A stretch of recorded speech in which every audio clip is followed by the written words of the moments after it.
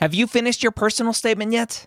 Now's the perfect time to get it professionally reviewed by a medical school HQ expert advisor. We have former directors of admissions, admissions officers, and the like on our small team of amazing people. They have the inside knowledge from reading thousands and thousands and thousands, tens, if not 100,000 personal statements, going through the process and setting up the process for their whole committee. They know exactly what medical schools look for and the common red flags that can get your entire application thrown out. Take advantage of our flash sale right now, going through May 6th, up to 6,000 characters reviewed for just $150. That's a $75 discount on our regular price. Go to editmyps.com. Again, that's editmyps.com. If you're applying to medical school in 2022 to start medical school in 2023, join me Wednesday or Thursday, Wednesday night at 9:30 p.m. Eastern, or Thursday at 11 a.m. Eastern at premedworkshop.com. Go register today. I'm going to show you how to tell your story in your application. Again, that's premedworkshop.com. If you are applying to medical school in 2022, be there or be square. The Pre-Med Year, session number 385.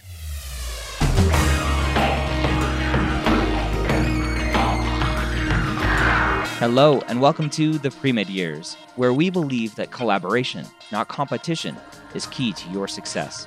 I'm your host, Dr. Ryan Gray, and in this podcast, we share with you stories, encouragement, and information that you need to know to help guide you on your path to becoming a physician. Welcome to the Pre-Med Years. As I mentioned, my name is Dr. Ryan Gray, and I hope you are having an outstanding day. Yes, even in the middle of a pandemic, you can still have outstanding days. And I hope our guest today brings you a little bit of joy and a little bit of encouragement and motivation that no matter what, you can still accomplish your goals, your dreams of becoming a physician. Our guest today took the MCAT 6 times. Our guest today applied to medical school 4 times. Our guest today never gave up. She clawed her way. She fought her way to finally get a medical school acceptance. So, with that said, let's go ahead and welcome Taylor. Taylor, welcome to the Pre-Med Years. Thanks for joining me.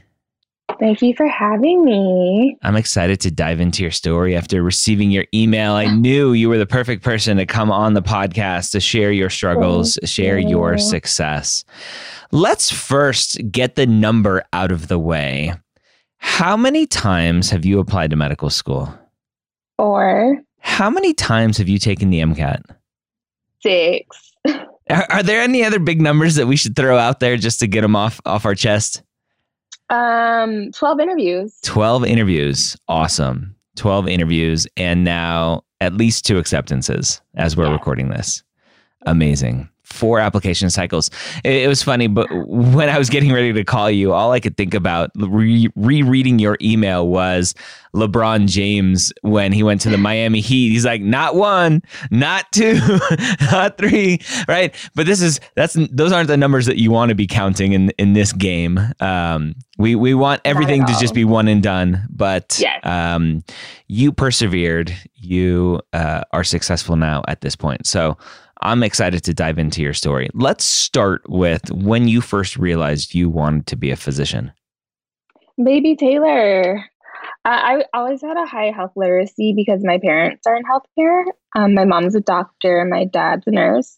Okay. And I just remember watching the Discovery Health channel and watching all the medical procedures and the autopsies. I just thought it was so fascinating. Mm. And then when I was maybe 6 or 7, I was playing at my grandma's house in rural North Carolina, where my dad is from. And we were at her neighbor's yard, and we were playing, and all of a sudden, the neighbor comes out and she's like, help, help, help, help. My mom's not breathing. And I just remember knowing what my parents did and knowing what I'd seen on TV, like, got to call my dad, like, he can maybe fix her. And so he called me. Wait, pause for 1 second. I got to call my dad. Right?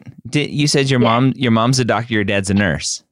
Yeah. But, very interesting. Okay. Well, because my dad I just grew up knowing he could fix anything. Yeah, it's a very typical dads fix everything. Yeah. And obviously, like, my mom knew how to do CPR, but because I knew my dad's background, he was in the Air Force. Okay. Go Air Force. And he works in the, he's working ER. So I was like, okay, he would know like exactly what to do. He knows what to do. Yeah. Yeah. And I'm not bashing the nurses. They know what to do too. Yeah.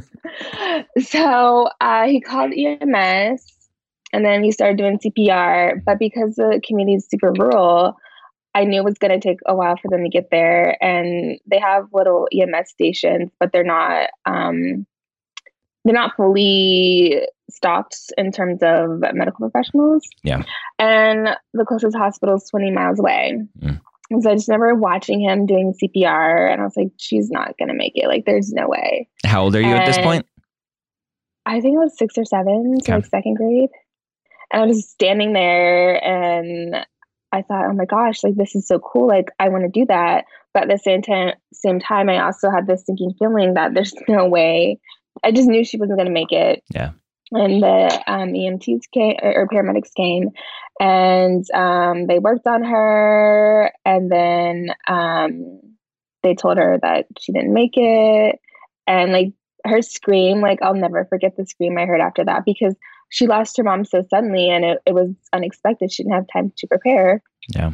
And it didn't really bother me at that age because I didn't really understand death. Like, I knew what it was, but I wasn't at the age to really conceptualize what it meant. Yeah. I just remember thinking, oh, that's so cool. Like, I want to use what I saw on Discovery Health Channel to help people. And my mom's from inner city Baltimore and my dad's from rural community. So, and those different kind of demographics, I just saw a lot of disease burden, and Southeast like has a lot of historical issues. And I just wanted to do what I could to not only help my community, but communities like mine,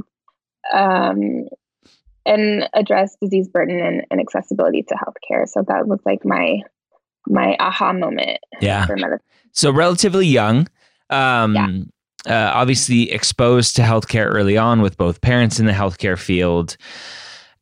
At any point in your journey, did you second guess going into medicine? Did you question doctor versus dentist versus physical therapy versus nurse? Like, did you question anything along the way? It was always medicine. And I thought dentistry was fascinating, and I still love dentistry.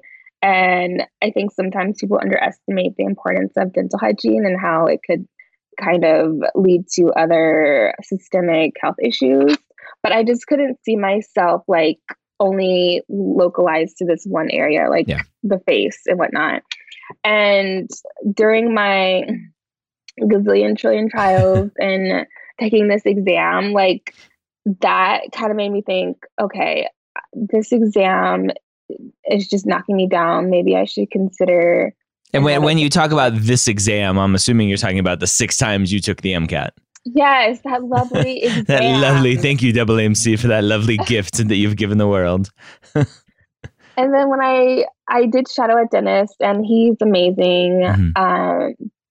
I just couldn't see myself doing it. And I'm also not a quitter, and I just didn't feel good about letting something go that I'd worked so hard for and allowing an exam to stop me from something I've worked towards for the past, 25 years or so. Did you ever peek at the DAT to see, like, would I do well on this versus the MCAT? I did. And I was like, I know the MCAT, it's problematic, but I know how it works. And with the DAT, it's very different. And it's a lot of conceptual stuff on the DAT, isn't it? Yeah. And some of the questions I ask, I was like, they're not ever going to ask that on the MCAT ever. Because it's not important. Yeah. Okay. It's not important. Yeah. So let's go to undergrad choice, major choice, knowing that you wanted to be a physician. What were those choices, and did you regret those choices? Would you have done anything different looking back on your journey now? So the crazy thing is, 18-year-old Taylor, she really wanted to go to UCLA or Berkeley. I don't know why. I just had this fascination with wanting to go to school in California. And my parents were like, no, Taylor, you're not going to school there. And I fought them on it. But at the same time, I kind of started to understand the importance of like what school you end up going to. And so I decided to go to Duke University because in the South, football and basketball, it's important. And like I couldn't go to a school that didn't have a D1 sports team. So I ended up going there because 8th grade Taylor wanted to go to Duke. And I knew they had a really good pre-med curriculum. It was going to be difficult. And being an underrepresented woman of color, I thought it would help me going to a prestigious university. And college was hard, not because I wasn't prepared for it. It was more along the lines that it wasn't what I expected. And that I took a lot of AP classes in high school and I thought, oh yes, college is going to be just like this. I'm going to be fine. It was not. And like the first 2 years, it was horrible. Like, in what way? Just the amount of studying, the lack of organization, and like, here's the syllabus. It's all up to you to go do it all, or what was it? It was that two things. As a person of color, I didn't want to make it seem like I knew less than my peers, and I didn't want to ask for help. And I also thought that was a sign of weakness. And then I was the type of person that just wanted to figure things out herself. And that was detrimental because I was struggling so much especially in calculus, like I was struggling so much in that class. And I thought, it's okay. Like, I'll just read the book. I'll figure it out. And then it just got to the point where I was in over my head. And eventually, and I was taking certain prereqs that I should not have taken together. And end of sophomore year, I was really questioning, am I going to be a doctor? Like this whole academic thing, I don't know anymore. And one of my classmates had told me about SMDP, and I think it has a different name now, but back then it was the summer medical. Oh, I have the cup. It's SHPEP now. Yeah. And before it was summer medical dental education program. Yep. And he had done the one at UVA. And so I applied and I had gotten into the program, and it was so inspiring. What was your goal in going to that? Was it just to kind of restart and kind of just refresh your memory as to why you wanted to do this, or make sure that you wanted to do this? Yes. And just being in that kind of environment around people who believe in you and uplift you, and connecting with students who they were in med school then, but they had struggled academically too, and they're doing fine now. And they had a lot of clinical opportunities in there as well. And hearing from different clinicians, it was so empowering and exciting. I was like, all right, I can do this. I need to be okay with asking for help. I need to kind of figure out my path for junior and senior year and go from there. And after that point, my GPA did get significantly better, but it wasn't enough, which we'll get to later. But after college was over, it was. What did you finish college with GPA wise? Do you know? 3.07. Okay. So not horrendous, but not great. Right. And it sounds like an upward trend. Yeah. And the thing, what would have saved me is that I had, how many AP credits? I had some AP credits, especially for math, that I could have used. And math was like my weakest subject. But my dean, she wasn't exactly supportive of students of color, and she wanted to help students she know for sure were going to like get into med school.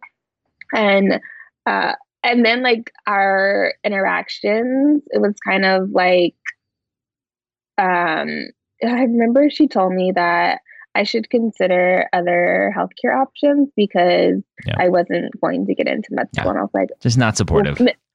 Right. And that like exacerbated how I was feeling about myself. Yeah. And so had I had a supportive dean and had I known I could have used those credits, my GPA would have been much better those first 2 years. Okay. But I'm glad like I struggled so much those 2 years because it made me a better person, and I learned how to get myself out of that academic black hole. Yeah. So you're at Duke. You go to this, what's now called the Summer Health Professions. Well, I just said it. SHPEP. The Summer Health Professions Education Program.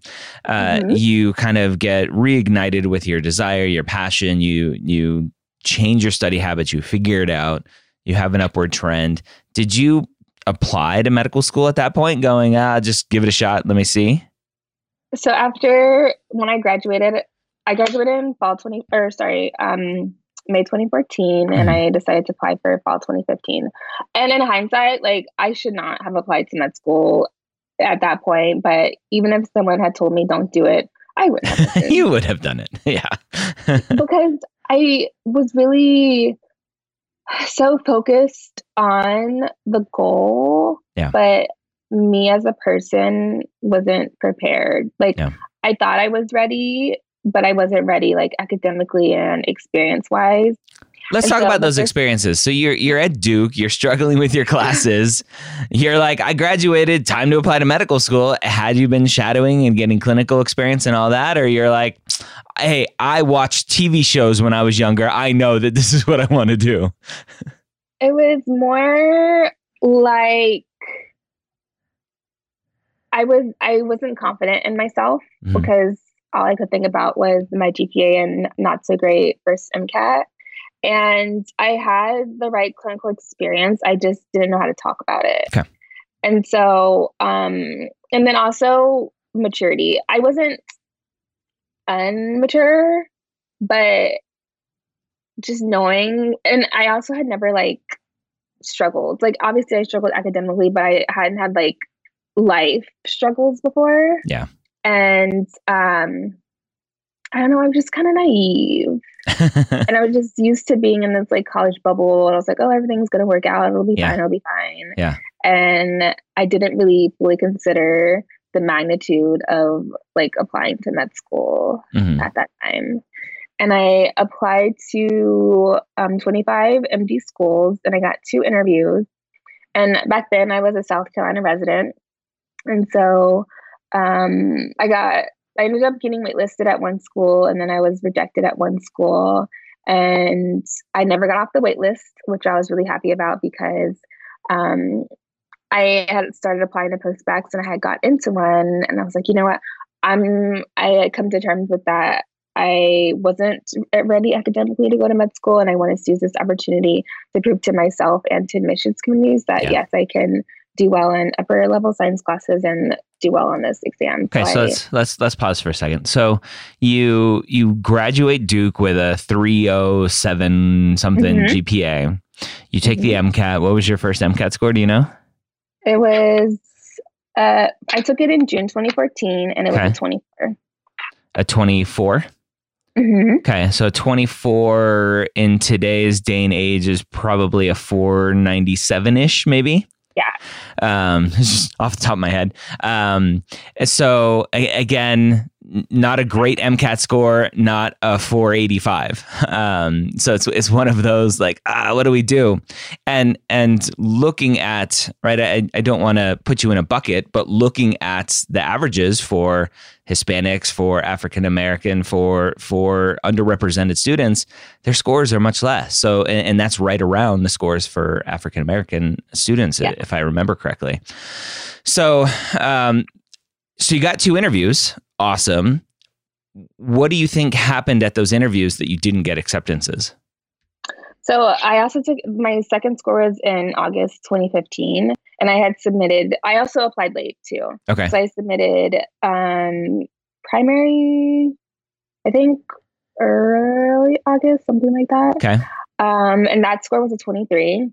Okay. And with the interviews, I prepared for them, but I didn't really prepare as I should have. Yeah. Like, there's just that naive, whatever that word is, being naive, right? Of like, oh, it'll work out. Like I can talk with people. I'll be good. Yeah. Yeah. And I didn't really know how to like articulate my experiences in the best manner.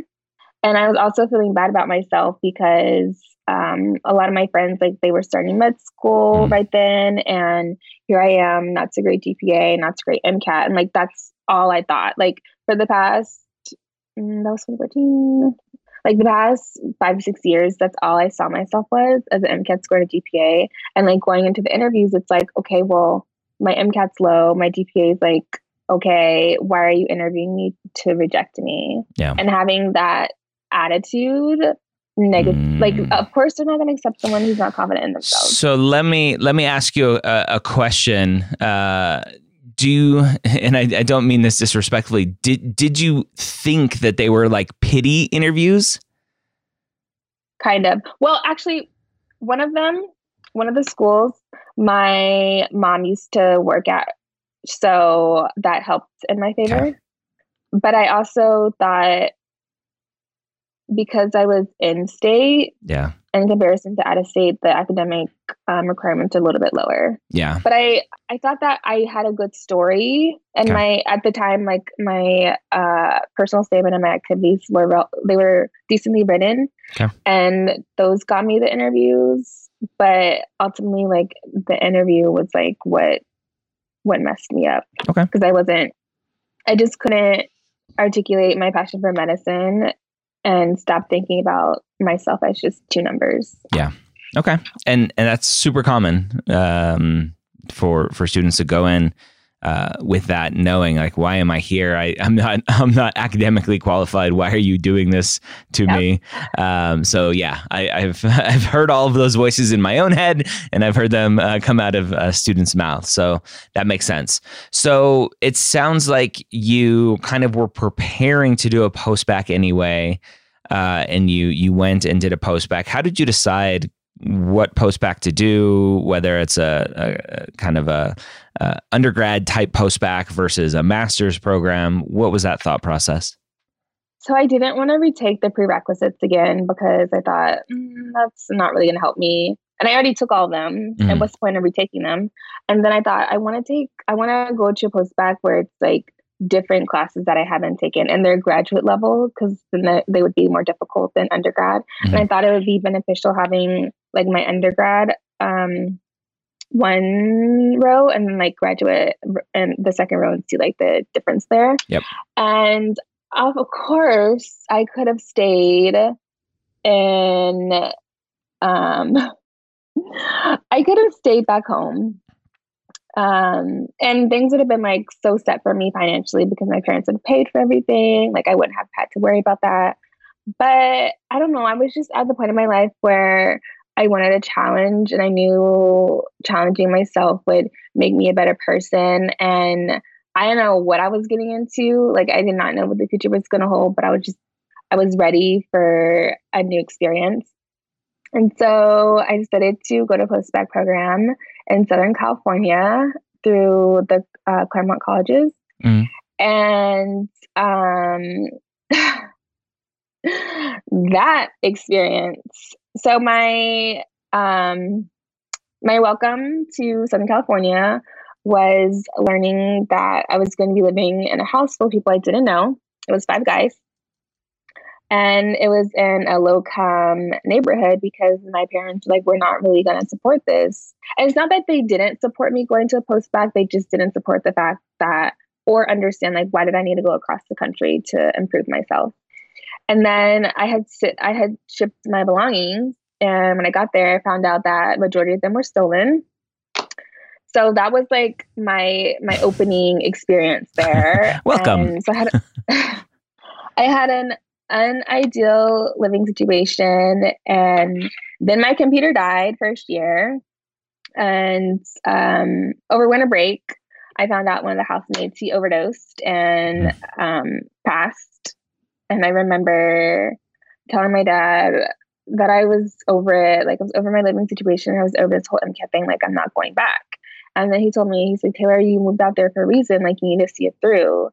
And he said, you're not a quitter. And I was like, I know, but this is so hard. Like, what's the point? And I tried to change my flight to just not go back until like February. And it was going to be over $1,000. And I was like, all right, God's telling me something. I got to go back. I got to go back to school. Yep.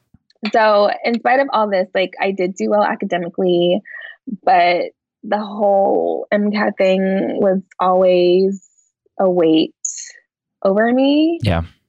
And let's talk about that. Why do you think the MCAT was, obviously the MCAT's the MCAT, but why for you do you think you struggled so much with it?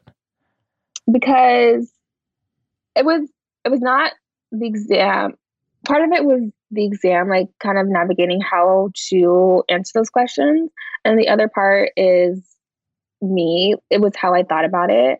Because the first time, 2 times I took it, it was like, my GPA is not so great. I need to really do well in this exam. So I was obsessed with the exam.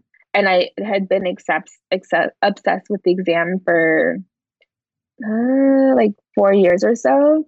And obviously, yeah, it's just a test, but it's a really important exam. And I knew med schools, they looked at that because of step 1, all that jazz. And I just had so much anxiety around the exam.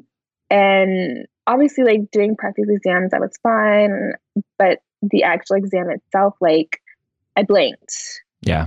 And so practice exam. So going into the test, you thought you were prepared. You were getting the scores that you wanted or needed. Right. But then come test day, everything went kaput.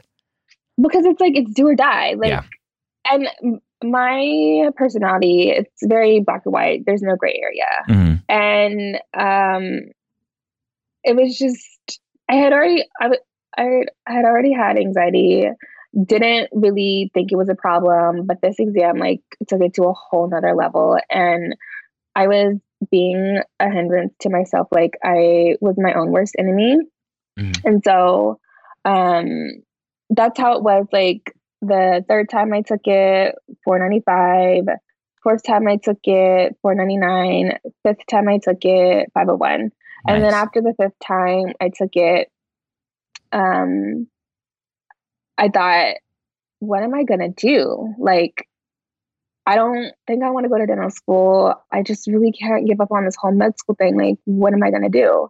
So I took a break from the whole MCAT thing, took a break from applying, and just kind of thought, like, do I get a new job? Like, what do I do? Yeah. And then I also realized that I need to address my anxiety because it was feeding into other avenues of my life, not only into this test, but just like different aspects of my life. So I started going to a therapist. Okay. And let me tell you, therapy is like so insightful and helpful. And initially I was opposed to it. And I had 2 people before, when I was struggling with MCAT in grad school, they had told me to start going to a therapist. And I was like, nah, I don't need this. Not for me. I'm good. Wrong with me. Yeah. There was a lot of things wrong with me. And I also came across a quote that said, and let me correct you, just a little bit of language correction there. There was nothing wrong with you. There were just some things that weren't working well. Yeah. And I'd always been a very, I was always hard on myself. Like that's just how I was. And when I didn't achieve a goal I wanted, it was like, wow, I'm a bad person. Like I'm a failure. And having those kind of self-depreciating thoughts and feelings going on wasn't going to help me get anywhere. They don't help. Yeah. It just, I was failing myself. Yep. And after the 5th time, I was on BuzzFeed. I was reading some articles and I came across this quote that said, doubt kills more dreams than failure ever will. And I'd always doubted myself. And obviously, like I'm qualified to get into med school, be a physician, but I didn't feel that. I didn't believe in myself. And after that, I took a break from June 2018 until October 2018 to kind of really think, is this what I wanted to do? And if so, I need to figure out this MCAT preparation situation and also start doing more clinical experience. Yeah. And I had 2 study buddies, and having even just one person to do questions with, so impactful. Like I wish I would have known about that years ago. And then I also started volunteering at a community health clinic. And so being in there, I was like, okay, yes, can do this. Like your score may not be what you want it to be, but it is what it is. You're just going to have to move on from that. Mm-hmm. So I took it again last final time. I told myself this 6th time, it's the last time. And whatever happens. We're just going to apply. Yeah. And what'd you get the last time? 504. 504. So between the 23 that I think you said you started with and the 504, what were you using to prepare in terms of tutors, courses? What was that process like? So thankfully, my postbac program, it's applied life sciences. So because I had already taken the prerequisite classes, it was like the applications of that, including like technology, different assays, things of that nature, which were on the exam. And so that the content of my grad program helped with that. And in grad school, we had Princeton Review, but Princeton Review is like super content heavy. And it's like, I don't need this information. Like I need to figure out strategies, like how do I take this exam? So after doing Princeton Review, my score was 495. And I had applied for fall 2017, that summer 2016. Got the same 2 interviews, and I thought, okay, my GPA is better after 1 year of grad school. You know, maybe I'll get an acceptance. And at that point, I was just desperate to go to school. Like I didn't really care anything about the school, like student support or anything. I just wanted to get in. Went to those 2 interviews and was not really confident. And I had done interview prep, but I just wasn't confident in myself. Yeah. So didn't get into those 2 schools. And I remember my advisor told me, she's like, Taylor, if you have time to worry about not getting into med school, then you have time to worry about taking the MCAT again. So I did a next step with my tutor, Alex Starks. Alex, if you're listening, shout out. Shout out. Yeah. He was really, he really made me understand the exam. Yeah. And that helped, but I wasn't confident. So of course, my score isn't going to be good. So the 4th time I took it, it was 499. Okay. And the 5th time it was 501. So, and all those times, like it was not the exam. Like I had prepared for it. I had gone over my questions, figured out why this question was wrong, why it was right. Like I had done that part. It was just like the anxiety of taking the exam, and then the anxiety of like the anxiety thinking about taking the exam, and the anxiety of taking the exam itself. Like I couldn't get over it. Yeah.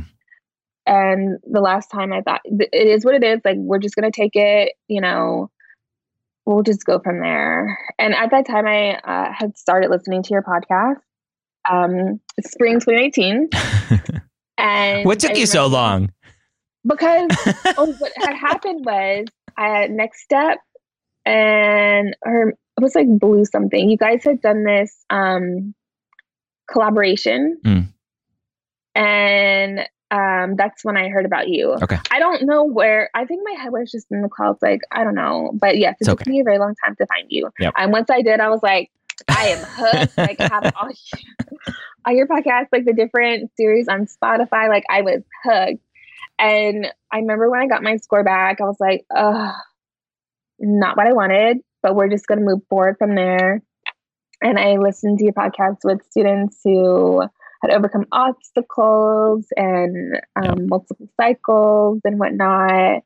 And I remember you had said you need to have a good enough GPA, a good enough MCAT score, but it's not the end of everything. Like you need to also have a good story and a personality. So that kind of gave me confidence. And I had also started doing, I wanted to, one of my goals, even though I didn't know how the cycle was going to go, was understanding the social side of medicine. Mm-hmm. So I started doing different volunteer work with vulnerable populations, and I started working with incarcerated populations and DV survivors, and understanding medicine in that aspect. It was super impactful and enlightening, and I was able to incorporate that in my secondaries. Awesome. Yeah. So what was it like going on your umpteenth interview and finally getting that email or phone call that you had an acceptance? So my very first interview was, or I should say my first interview invite was Arizona. Okay. And For this last cycle. Yeah. Okay. For fall 2020. Okay. My first invite was Arizona, and I was like, oh my gosh, yes. And my second one was Quinnipiac. Third invite was Morehouse. Fourth was Cylces. Fifth, Michigan State. Sixth, University of South Carolina. Seventh. Like I said, not one, not two, not three. Seventh was Eastern Virginia. Yeah. And then eighth, Wayne State, 9, UCR, and then 10, New York Medical College. So when they started coming in, I was like, you know what? He was right. Like, MCAT, GPA, you need to have good enough, but your story is what matters. Yeah. And my one of my student workers at the office, he had like a really high MCAT score, but he'd only gotten 3 interviews and he was waitlisted at all those schools. And I was like, you know what? Having personality, having good story, and like overcoming obstacles, like that's really impactful. Yep. And having confidence going into the interview and knowing that my GPA and MCAT at that point like was irrelevant. I never experienced that before. Yeah. And like walking in there knowing that I belonged was so empowering. And my first interview was Quinnipiac. Yeah. And so let me clarify just so I understand what you're trying to tell me. So are you saying because of the podcast, hearing how important your story is, how it's not just stats, that gave you the confidence to walk into the interview knowing that those aren't an issue, stop thinking about them and just be yourself? Is that what you're saying? That, and I realized that if anyone was going to believe in me, I had to believe in myself first. Perfect. And no one wants an unconfident or a nervous or an anxious position. Like, Yep. I don't want you touching me. Like, if you aren't sure about what you're doing. Yep. And knowing that, I thought I have to be confident. I have to believe in myself because we need more people of color in medicine. And I'm failing myself by not, I'm failing myself in my community by not putting my best foot forward. Yep. And having confidence and like being myself. And my first interview was so amazing. And I had gotten my first acceptance November 18th because I got the email. I was reading, I had just woken up. I was about to go to work, read it on my phone. I was like, and I had saw like admissions and the update folder on my email. And I was like, dang, it's probably rejection. So I read it and I was like, what? And then I read it again. I was like, oh yes, Taylor's going to med school finally. I was so excited. And then that same week, I had gone to the domestic violence shelter that I volunteer at. And I had gone on a different day than what I usually go to. And I had met one of the volunteers. He teaches anatomy at Western University in Pomona. And he was asking me about myself. I gave him like a super brief overview of like the life and times of Taylor. And he's like, oh, well, did you apply to Western? I was like, no, like I heard it's kind of competitive. And he's like, are you sure? Like we're still accepting applications. And I interview students and I'm so tired of hearing and talking to students who haven't overcome any obstacles, live really close to Pomona in Southern California, et cetera, et cetera. Mm-hmm. And he's like, if you want, I can get you an interview. And I was like, thank you. I'm really going to consider it. Let me get back to you. Yeah. But just the fact that I was being my natural self and like not trying to be someone else and just sharing my story, the fact that could have gotten me an interview, like that's amazing. Like I'm really proud of myself for becoming confident and seeing life outside of an exam. Yeah, that's awesome. For the student out there listening to this who may be in their second application cycle, third application cycle, third or fourth MCAT, what words of wisdom do you have for them to help them overcome all of the obstacles now that you have overcome them? Advice piece number one, don't be afraid to fail. Like, failure is, in the moment, you don't feel good. Like, it doesn't feel good to be failure or experience challenges that you think you can't overcome. Mm-hmm. And if it makes them feel any better, it took me 6 years to get into med school and 6 years of having the MCAT hanging over my head, not being able to enjoy Thanksgiving or Christmas or my birthday because that I was always preparing and obsessed with that exam. And to just know that sometimes failure presents opportunities and experiences that you otherwise wouldn't have experienced had you not failed. And I'm just so grateful that I experienced all this. Even in the moment, it was very trying and it made me question myself and my motivation. But just know that your community needs you, healthcare needs you, and to keep yourself going. And secondly, learn to have an identity outside of medicine and fall in love with yourself. One of my interviewers at Wayne State, he's so amazing.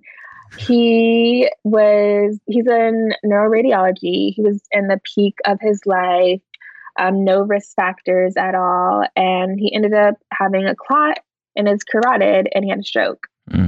And he can't practice medicine anymore because his cognitive function is a little bit impacted, but he still wants to be engaged in the medical community and whatnot. So he interviews and he's doing really well for only having had the stroke a year and a half ago, and he can walk a little bit, but just like having that kind of experience and knowing that something you work so hard to achieve and it's taken away from you, like, who are you outside of that? And that's something that I always struggled with. Like, who am I outside of medicine? Who am I outside of the MCAT?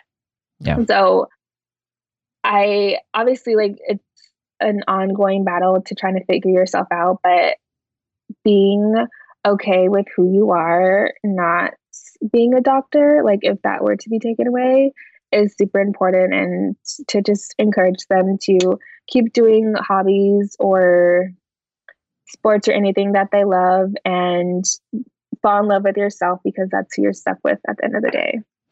And I want to circle back. Usually I'll end the conversation there, but I want to circle back to something you said very early on that I think a lot of students probably heard, and I heard as well, but I didn't ask it earlier. You mentioned not telling your extracurriculars properly, not the language that I use is not reflecting on them properly to talk about them. How did you flip that switch, and what did that look like? So for this last cycle, I did a lot of reflection and preparation. And I remember I interviewed my mom and then my dad's sister to get their different perspectives on healthcare in urban environment and then rural environment. Because like I knew it, but I didn't know everything because I was younger. And so I reflected on that and then just putting it in a different context. So, for example, working in the community health center, it's like, okay, yes, you're working with people of underserved backgrounds and whatnot, but what else are you doing? So in that aspect, it was like a large Latinx population and a lot of them are undocumented. So I was able to talk about the challenges that they have in terms of income, language barrier, how that affects them trying to seek care, or the physical and social determinants of health, and incorporating those components into each activity. Okay. That's what I did differently. Yeah. So much more reflection, thinking about everything you're doing. Good. Yeah. Versus, I'm assuming what most students do maybe is what you did at the beginning was just a lot of, I did this, I did this, I did this, I did this. Yeah. Yeah. Show, don't tell. Show, don't tell. Where have I heard that before? Well, awesome. Taylor, I'm so excited for your success, for your future journey. Obviously, as we're recording this, we're in the middle of this COVID-19 pandemic. So all hands on deck moving forward, and students can see right now what it truly is like to be a physician on the front lines, and students who are still on this path and still want to do this. Your eyes are open. So thank you for coming on this journey and sharing your journey with us. Of course. Stay tuned to where I end up. I really don't know where I'm going, but wherever it is, I'm just really excited. And unfortunately, COVID, we may not have white coat, which I'm really sad about because I've been looking forward to that for 6 years. And obviously maybe they'll have like an in-person ceremony later. Yeah. I'm just, aside from all that, like to be going to school, med school, I'm just so happy and grateful, and I'm really excited. I want to ask you one more question. Right? I should have ended the interview by now, but I want to ask one more question because again, it came up earlier and I never asked it. Do you think having your mom who's a physician, having your dad who's a nurse, having them in healthcare, do you think that puts you at a disadvantage to try to tell your story even better, to overcome the, oh, she's just the daughter of healthcare workers? Yes. So my second cycle applying, that did come up, but I didn't know how to talk about it and articulate that my journey had nothing to do with my parents. Yeah. And I had gotten kind of defensive with her. Yeah. And I had read in your book, like, don't ever get defensive with interviewers because you're going to lose. Yep. And so obviously, like, I didn't get into that school. And I mean, yes, I'm grateful to have parents in healthcare because I've learned a lot from them, but it was never my motivation going to med school. And if anything, or going into medicine, if anything, it should have made me not want to go because like the lifestyle is hard, like it's difficult. And it never, like after that interview, it never came up ever again. Yeah. Because they could clearly see like my journey is completely different than my parents. And to be honest, they don't really have anything to do with this. Yeah.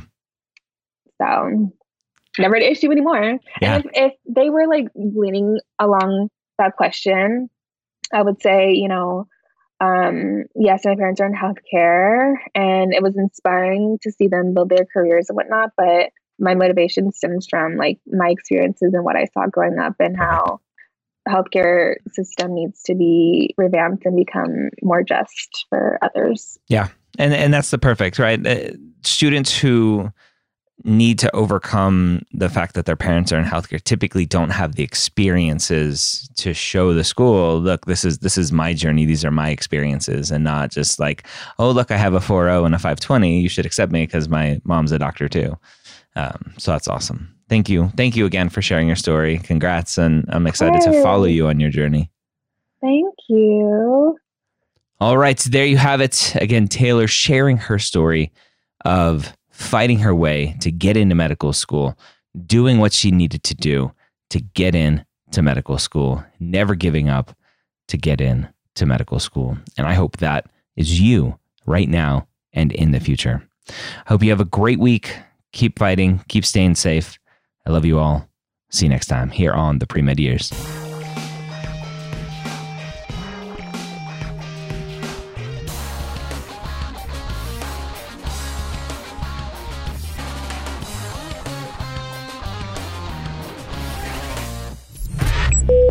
This is MedEd Media.